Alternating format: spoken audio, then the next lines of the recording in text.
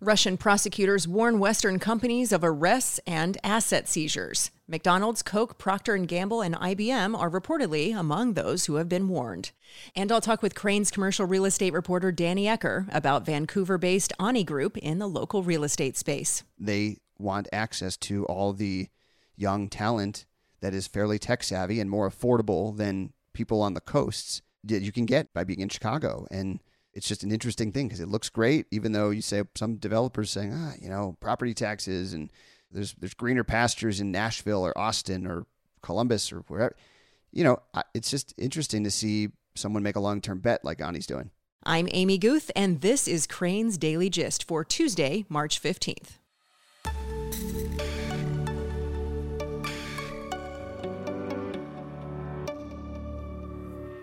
When it comes to a professional like your doctor or lawyer, you want someone who knows you well.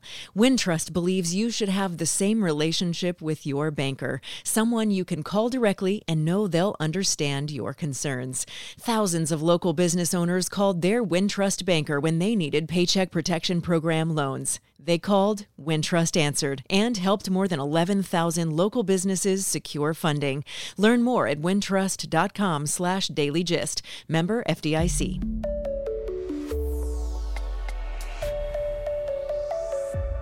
I'm joined now by Crain's commercial real estate reporter, Danny Ecker. So, Danny, you've recently done some reporting on Vancouver-based Ani Group, which is very active here in the city. What have you learned? So Ani sort of flies under the radar. There's this Vancouver-based company, family-owned, that's only been in Chicago since 2012 when they bought an office building at 200 North LaSalle Street. And they've, grown their footprint as downtown Chicago has grown over the past decade, up until the pandemic, certainly making some pretty significant investments, especially in the local apartment market. They did a couple apartment projects. And then COVID hit, and these guys have basically in no way, backed down from their really heavy bet on Chicago. A lot of people maybe first heard of them a couple years ago when they started talking about this big plan they have to develop, as many as 2,700 apartments on Goose Island. They bought the southern tip of Goose Island from Greyhound. It was a Greyhound bus maintenance facility. They have not moved forward with it yet, but they have city council approval to build this 5-tower project there with tons of apartments, other uses too. They also just recently closed on a almost $170 million purchase of an office building at 225 West Randolph in the Loop, which is an almost vacant and outdated office building. And who is buying an almost vacant, outdated office building in the Loop right now when office demand is a little bit cloudy? These guys are doing it. And then they've also done other things. They bought the Ace Hotel in Fulton Market recently, which they rebranded as their own brand that is going to be the first of what they hope is a nationwide chain of these boutique hotels. And they've got other stuff going on in Fulton Market. Plus, they also broke ground recently on another apartment building in River West. It's the point is these guys are really, really heavily invested and kind of closely tied to the comeback of downtown Chicago, and they don't get a lot of attention. I think what's interesting in terms of the broader narrative of Chicago is, you still have developers like this that are saying, we see a really bright future for downtown Chicago, despite perhaps the narrative and what is happening right now with crime and certainly with property taxes. That's what you hear a lot of developers say. I don't know if these guys are contrarian because there are other people that are betting on downtown as well, but they're not in every market. They're heavy. These guys they're based in Vancouver. They've done a lot in Seattle, especially Los Angeles and Phoenix, and then Chicago. It's not like they're everywhere, but they really like Chicago for several reasons. And it's just interesting to see developers not necessarily ignore, but certainly overcome some of the hurdles that other developers complain about here and say, we think this is the place to invest in real estate. Not only this is the place to invest in real estate, but we're going to buy an old office building. Yeah. That seems double contrarian. Well, yeah. I mean, they're about to spend $150 million, renovating this building that is going to be almost entirely empty. And you kind of go, well, why would you do that? We have record high vacancy in the downtown office market, but there's this flight to quality, companies that are saying, well, we need to be in really nice new buildings or recently renovated buildings because we have to compel our workers to be here instead of working from home. We want them to be here. Probably the most important piece to what they're doing with that building is that they have landmark status for the building now, and they got a Class L incentive, which is one of the key reasons that the post office had such success. The old post office had such success leasing up its office space was when you restore or, basically redevelop or renew and give life into a landmark building, you get a property tax break through the county where for 12 years you get a break, a significant reduction on your property taxes. Those costs are usually costs that are passed along to tenants who move into those buildings. So it basically allows them to undercut the market. If you own that building, you're going to put the money into it. And it's a risk. But in terms of getting tenants in there, you will probably have a bit of an advantage on the cost front to get people in there. So, and certainly they are just saying like they believe that, it's got great access to the loop. It's, to transportation, and it's right, all around the many reasons that the loop has been popular for so long, but it's also around the corner from LaSalle Street where there's just tons of empty space in older buildings, and those are harder to justify. So I think that there's just really interesting gambles that they're making. Some of them, you think about Goose Island, and I mean, the apartment market is just continuing to boom downtown. I mean, rents, surpassing pre-pandemic levels.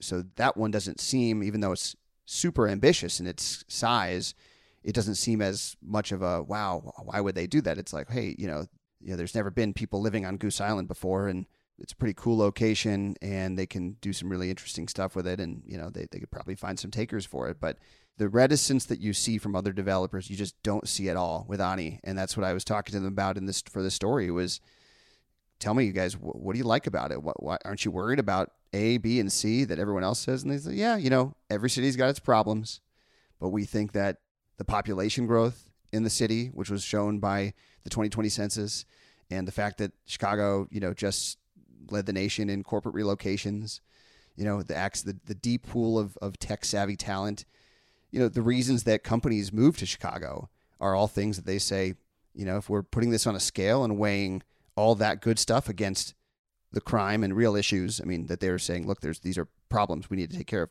Safety, the vibrancy of downtown, property taxes, the fiscal instability of government. They see that the good stuff outweighs the bad. Have you seen other similar gambles from them in other cities where they have a presence? They've invested really heavily in Los Angeles, especially downtown LA. And that was growing quite a bit before the pandemic, at least, maybe even gentrifying in some places that might be a little bit controversial in terms of what they were, in terms of the development of that area. Not to say that was all them, but they've been really heavy in Los Angeles overall, especially downtown, Phoenix, Seattle. I mean, these are areas of the country that have done quite well in terms of their growth of population. So Chicago kind of stands out, I guess, in that way, that they're making a bit more of a bet on an area that's not thought of as, hey, this is like the Sun Belt where there's just, hordes of people moving. So, it's a little bit more of a, at least from the outside, it just looks like their riskiest market that they're into. But, another piece to their thesis is that this is a company that doesn't sell. They've been in business in their current entity for about 30 years. They've never sold a property in the United States. When you think about that, that's really a driving force behind what a lot of real estate investors do is, well, can I buy this and can I make an investment into it, add value and sell it and obviously get a nice return for my investors? Well, when you have someone that's basically saying, we're investing it for the long run, we don't have a 3-year, 5-year time horizon to own this property, you can kind of look past or maybe, again, not ignore, but you don't put as much weight in some of the maybe short-term challenges or trends that are happening in a market. You just kind of say, if you believe in the long-term health of a market, you can do this and own this property for a long time. And that is what they're doing here. If they were looking to get in and fill up a building in the next 3 years, 5 years, and then sell it, would they do all this? I'm not sure. Maybe they would, maybe they wouldn't, but I think that'd be much harder for them to justify. So that's another piece to it, I think, is, it's sort of a testament of what they're doing is they're saying, someone who who really only makes long-term bets is positive about Chicago. And, and I think that's just something that we talk a lot about, these dueling narratives of Chicago, about all the issues of downtown that are very clear for everyone to see today. But the other side of it, of all these companies that are moving still to downtown because they want access to all the young talent that is fairly tech savvy and more affordable than people on the coasts that you can get by being in Chicago. And it's just an interesting thing because it looks great, even though you say some developers saying, property taxes and there's greener pastures in Nashville or Austin or Columbus or wherever. It's just interesting to see someone make a long-term bet like Ani's doing. I mean, I feel like we never hear that narrative at all. We never hear that strategy, really. Have you seen any other companies kind of playing that way? I mean, certainly, again, they're not the only developer that's saying, hey, we believe in Chicago in a big way. But, the others that we see doing that are here. Sterling Bay is probably the most prominent one. They're based here. Related Midwest obviously has connections through, through Related, but which is not here, but Related Midwest is, very focused here. The group that's redeveloping the Michael Reese site, at Burnham Lakefront, their local team. So yeah, we don't see too many outsiders, people that aren't really just focused on this market, that are really betting very heavily here. That's to say, when they're not betting everywhere. It's not like Ani is in Chicago and they're in 50 other cities. They really believe in this urban center. So, you don't have too many of them, especially at the scale that Ani is. Yeah. And that long-term play strategy is really interesting. Yeah. Yeah. I mean, there's another company that does that called Irvine. They own 300 North LaSalle, which is a big glass office building that Kirkland and Ellis is in, that they're going to be moving out of to Salesforce Tower. And they also own 71 South Wacker and 1 North Wacker. They have the exact same approach, where they are kind of in this from the standpoint of, hey, we are not short-term owners. We're going to be here for a while. And so you don't have to make any rash moves. You don't have to say, oh my gosh, we need to just kind of give away the farm to get a tenant in here because we got to sell this building and return cash to our investors. It's just different type of real estate investor that's doing that. And Ani fits in with that description. In addition to this older office building that we were talking about, what is the latest on the 8-acre parcel of Goose Island? What's the timeline on that? So they've got city council approval for it, and they didn't really say yet when they're planning to begin the work, but I would assume that they're moving on that as soon as possible. They want to start developing that site. I'm sure they need to line up financing. They didn't name the full cost, but we're talking hundreds of millions of dollars over the course of the project. It's not all going to get done at once, certainly. But, I wouldn't be surprised if we really see, work starting on that this year. Again, they're underway right now with an apartment building that's just east of Fulton Market, and they've got a big development site. They just closed on the acquisition of a little extra piece they needed for it at 357 North Green, which is, for people who know Fulton Market or who've come in on the train, you go right by this site and you probably see the Ani signs all over the fencing, all over it. Just a vacant site, basically used mostly for parking and things like that, they could develop something as much as 700,000 square feet of a commercial building there. So we'll see what they do there. They're still in acquisition mode. They're not slowing down. They not really tipping their hand on what's next for them, but I don't see them slowing down. And, it's funny because they could have done more. It was sort of like a little bit of a blip and didn't get a ton of attention. But a few years ago, they actually were the highest bidder for one of the largest sites that is now in what Sterling Bay have ultimately acquired for Lincoln Yards. The city had this 18-acre site, the fleet and facility management site that was along the river, kind of just north of where that Home Depot is, as many people know, along North Avenue, that Ani actually outbid Sterling Bay by $10 million for this site. And Sterling Bay was, this was like a crucial piece to what they wanted to build, accruing all this land to develop this mega project. And the city basically, they ultimately sold it to Sterling Bay. They said that Sterling Bay had the ability to close much faster than Ani was planning to do.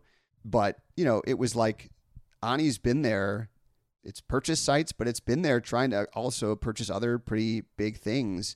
They're a little bit stealthy. compared to Sterling Bay and Related Midwest and others that we talk a lot about. But these guys are here in a big way. Well, I'm sure we'll be talking about them again. Absolutely. Thanks so much, Danny. Thanks, Amy. Coming up, living in a downtown apartment will only get more expensive this year. After rising more than 30% in 2021, downtown rents are now set to increase at least another 5% this year. We'll talk about that and more right after this.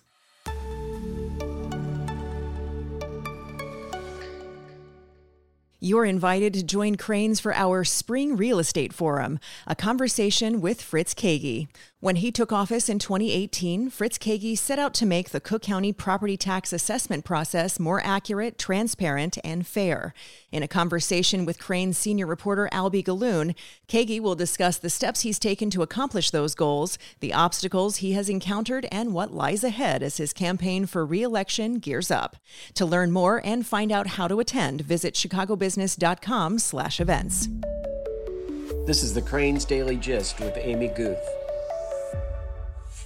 The Wall Street Journal reported on Sunday that McDonald's, Yum Brands, and IBM are among companies that reportedly received warnings from Russian prosecutors threatening to arrest corporate leaders or seize assets for criticizing the government or withdrawing from the country. Citing people familiar with the matter, the Wall Street Journal reported that prosecutors were in touch with a broad range of companies to deliver their warnings, including tech, food, banking, and apparel firms. Threats of lawsuits and the potential seizure of trademarks and other assets have prompted at least one targeted company to limit communications out of Russia with the rest of the firm, and others are reportedly looking to move executives out of the country. The move by Russian prosecutors comes as the U.S. and other governments enacted sanctions against the country for the war being waged against Ukraine. Yum, McDonald's, and Apple are among some of the largest corporate brands that temporarily paused operations or sales in Russia, citing reasons ranging from opposition to the war to disrupted supply chains and potential repercussions caused by the sanctions and doing business across borders. Energy giants exited the country under pressure from their governments, severing decades-long relationships for pumping oil and natural gas that helped drive the Russian economy. And related, global airlines are reportedly going to great lengths to avoid Russian airspace, but few to the extent of Finnair, the flag carrier of Finland. It's flying thousands of miles around its northern neighbor, now taking routes abandoned decades ago at the end of the Cold War. Chicago-based United Airlines canceled 2 of its 4 flights to India after deciding to end Russian overflights on March 1st.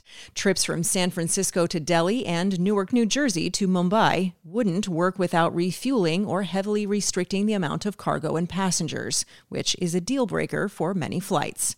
United is routing its Newark-Delhi flights over Saudi Arabia and its Chicago-Delhi flight over Turkey, Turkmenistan, and Tajikistan.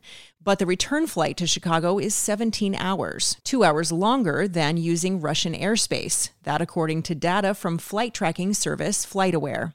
One of the world's longest flights, Qantas Airways Sydney-Darwin-London service, flies through the Middle East and Southern Europe now instead of over China and Russia, adding an hour to flights already pushing 17 hours long, the company said last month. Air France has altered flight plans for 5 Asian destinations from Paris, including Beijing and Tokyo, to fly a southerly route over Turkey, Kazakhstan, and China. The reroutes add 1 to 2 hours per flight, according to the carrier. Japan Airlines is routing its Tokyo service to London using a longer northerly route via Alaska and Greenland. Flight times now take an extra 3 hours, adding to an average 12-hour trip. Similarly, the extra 4.5 hours that Japan Airlines now needs for its London to Tokyo flight via Canada and Alaska runs over $20,000 in extra fuel for the Boeing 787-9 on the route, based on current fuel prices. And the economic burden of these new flight routes is measured not only in additional jet fuel, but also in extended duty times and the potential for more crews being required on some longer flights. Airlines may face additional maintenance costs for heavier use of their long-haul jets and some new overflight fees from countries they may not have flown over previously. And of course, there's also the extra time that customers will spend in transit. The diversions are also impacting airlines' commitments to reduce greenhouse gas emissions. Marathon Pipeline Incorporated has shut down a pipeline in Illinois that leaked crude oil into a local canal, the company said on Saturday. Parent company Marathon Petroleum Corporation said in a statement that the leak into the Cahokia diversion channel just north of St. Louis was first detected on Friday morning, and booms were deployed to try to contain the oil. An estimated 165,000 gallons were released into the canal before containment, the Illinois Environmental Protection Agency told local news station KTVI. There are reportedly no water intakes or private wells in the immediate vicinity of the leak, according to Marathon, and the cause of the rupture is under investigation. If you're looking for an apartment in downtown Chicago this spring, you may want to brace yourself for some sticker shock. Crain's Albie Galoon reports that the net rent at high-end or Class A apartment buildings rose 32% last year, while the net rent at less expensive Class B properties jumped 34%. That according to the Chicago office of Integra Realty Resources, a consulting and appraisal firm. After dropping in 2020, rents rebounded from a low base, but they've now recovered everything they lost and even hit new highs.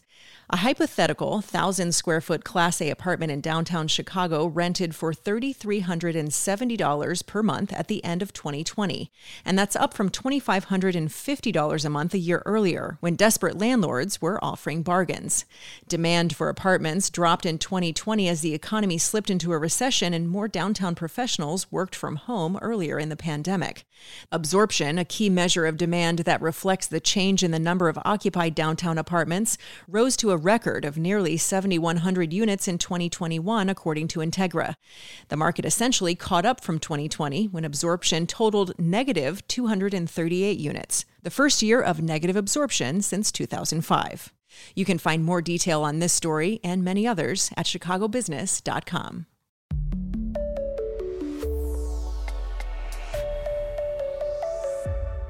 That's Crain's Daily Gist for now. Check in on our continuous news feed at chicagobusiness.com. Thanks so much to today's guest, Crain's commercial real estate reporter, Danny Ecker. You can follow all of our conversations on Apple Podcasts, Spotify, or wherever you like to find your audio on demand. Please subscribe and don't forget to rate and review Crain's Daily Gist. Our show is produced by Todd Manley at Earsight Studios. I'm Amy Guth. Thanks so much for listening, and I'll meet you right back here next time. Until then, I hope you'll take the time to check out another podcast from Crain's Audio Studio. It's AD Q&A with Crain's government and politics reporter, AD Quigg. Her latest episode examines 2 years of COVID with Chicago's Commissioner of Public Health, Dr. Allison Arwady. We're in a beautiful place from a COVID perspective right now, and I've got people calling me a murderer, and I've got police cars parked outside my house, and it's Is that right? Yeah, oh yeah, because I've had a lot of craziness, honestly. Threats. Yeah. And we've seen a lot of people from outside Chicago want to come in, especially on the sort of anti-vaccine front. I was going to ask, because social media politics obviously played a role in this whole pandemic discourse the past 2+ years, but there's going to be another pandemic. Are you worried that if a pandemic hits again, that the anti-vaccine movement, the anti-vax movement, is going to have a better playbook and a more willing audience to hear them out? Forget about the next pandemic. I am concerned about current vaccinations. We have seen, an unbelievably organized campaign of misinformation around vaccines broadly. And we have seen this interesting match between people who don't believe in vaccines tying that actually to political agendas, which I certainly, I'm a pediatrician. I am very used to talking to people about vaccine hesitancy. I'm well aware of what happens when information gets out that makes people scared about vaccines. But I was not expecting it to get so much into politics and identity as it has.